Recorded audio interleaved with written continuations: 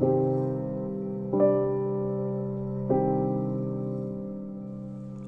1889, one October evening, a gentleman was traveling in his buggy to New Albany, Indiana.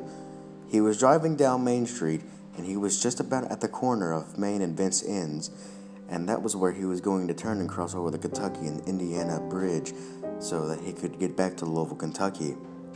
But just as his horses reached the intersection, they bolted. He had to struggle to calm them down. Whoa, whoa! And he was so busy trying to calm down his horses that it wasn't until he had his horses settled that he noticed that standing right beside his buggy was a young woman. She was elegantly dressed, and she looked at him and said, Please, sir, take me to Louisville. I must return this beaded bag." Well, he looked, and she was holding aloft a purse, a fancy beaded bag like a woman of that day would carried. And I have to tell you, it was a very elegant beaded bag. The top of it was green velvet. It shut with a green velvet drawstring. Below the green velvet was a band of burgundy beads, and then a band of white beads with blue and burgundy flowers, and then another band of burgundy beads. And then the bottom was green beads, but fringe that hung off the bottom of the bag. It was an elegant bag. She was holding it aloft and said, Please, sir, you must take me to Louisville.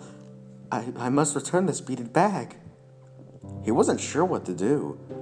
For you see, back in 1889, a young man and a young woman would never have traveled together unless they had an adult relative of the young woman's along as sight as a chaperone.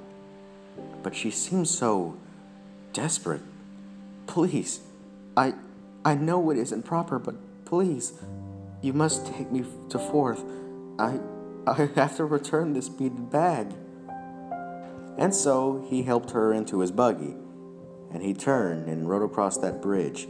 It was cool, and so he offered her the lap robe from his buggy, and she accepted it graciously. And it covered her lap, and the robe reached down and covered her feet on the floor of his buggy. They rode on into Louisville together, and outside an elegant home on the Fourth, she said, "Stop here, please." He stopped. He got out of his buggy, and he tied his horses to the hitching post. And then when he turned back to his buggy to help her, she was gone. And the lap robe from his buggy was gone as well. And he thought, strange, I didn't hear the buggy creak. It should have creaked as she got out. I didn't hear footsteps either running up the walk. But he was so worried about her that he walked up onto the house and knocked at the door, and the door was answered by a servant. And the man said, "I'm worried about a young woman. I brought a young woman here in my buggy. She said she needed to return a beaded bag." And he saw the servant's face changed, and he couldn't tell what she was thinking. But the servant said, "Wait here." The servant walked across the hall and stepped inside a room, and from the door the man could hear the servant say, "Miss, I'm sorry, but another one has come." And when the servant returned to the door, there was a woman with her. Still a young woman, but older than the woman who had asked for the ride. And the woman coming to the door resembled a woman who had asked for a ride enough that the man was quite certain this was a relative. And when the woman had arrived at the door, she said, "Oh, sir, thank you. Thank you for trying to bring me my sister home." The man was confused. Trying? I brought a young woman here in my buggy. What do you mean, trying to bring your sister home? "Sir," she said, "my sister is dead. She died 3 years ago. This is the anniversary of her death. And every year a gentleman, such as you, comes to our door and says that you have brought her home. So I thank you. I thank you for trying to bring my sister home." The gentleman could not believe what he had heard. He said, No, I brought her here. She was in my buggy. She wanted to return a beaded bag. She even took my lap robe. She was here." And the woman said, "Sir, Come into the parlor. I'll explain."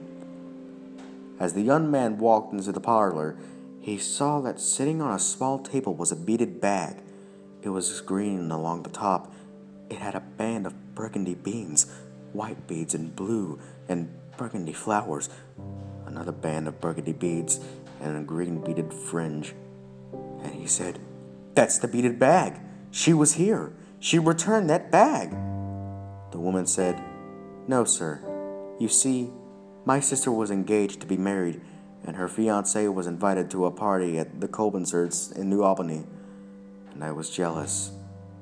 The Colbertsons had such elegant parties. I was jealous that he invited her to go out, but of course he did.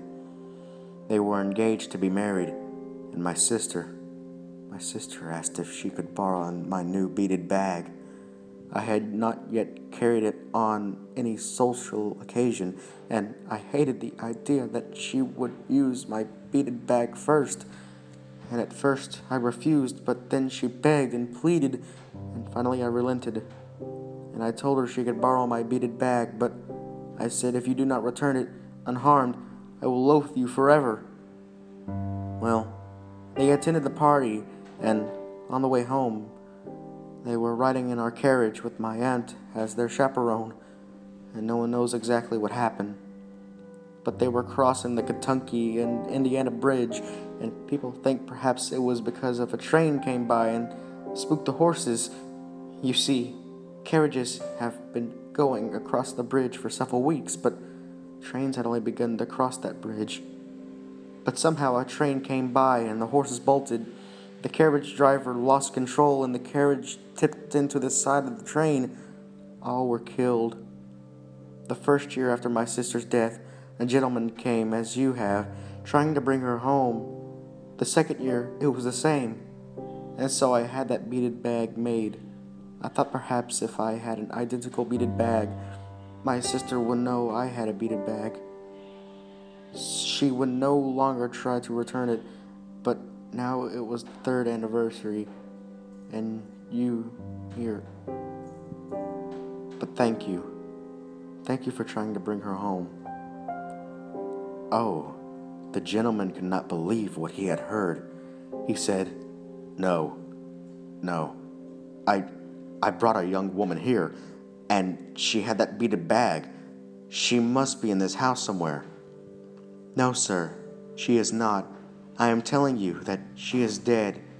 Her name was Julia Wyatt, and she is buried in our family plot in Cayfield Cemetery.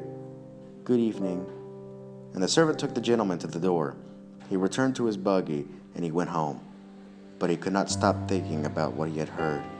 So several days later, he went to Cayfield Cemetery, and he found the Wyatt family plot. And in the Wyatt family plot, he found the grave of Julia Wyatt. And right against the foot of her tombstone, he found the lap robe from his buggy.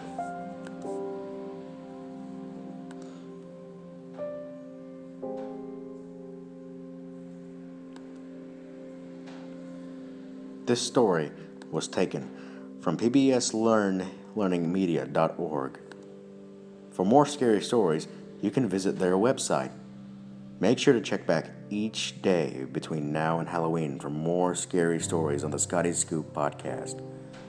This has been our guest recorder, Jacob Kessler, reminding you to make sure the person beside you is just alive as you are.